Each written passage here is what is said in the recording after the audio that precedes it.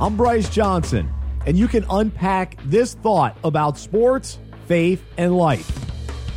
One of the biggest questions heading into the NFL season was how Deshaun Watson, Andrew Luck, and Carson Wentz would play after returning from their injuries. Would they be able to perform at a high level and play as well as they did before the injury?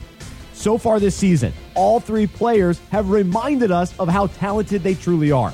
Watson has led the Texans to 5 straight wins, and it looks like he's healed well from his knee injury. Wentz has bounced back from a major knee injury as well to actually play even better this year.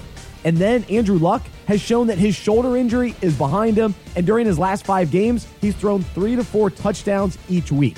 It appears his shoulder has been restored, and he's back to being Andrew Luck again.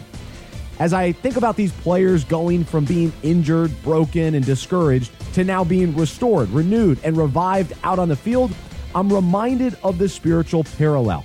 We all go through seasons that leave us broken, disappointed, injured, worn out, and beat up. And we need to be restored. Not only do we need to be ourselves again, but we need to come out even better than before. When we look at Scripture and the character of God, we can see over and over again that He's a restorer. He takes people that are broken and heals them, renews them, and revives them. The Bible says, after you have suffered a little while, the God of all grace, who has called you to His eternal glory in Christ, will Himself restore, confirm, strengthen, and establish you. It also says He heals the brokenhearted and binds up their wounds.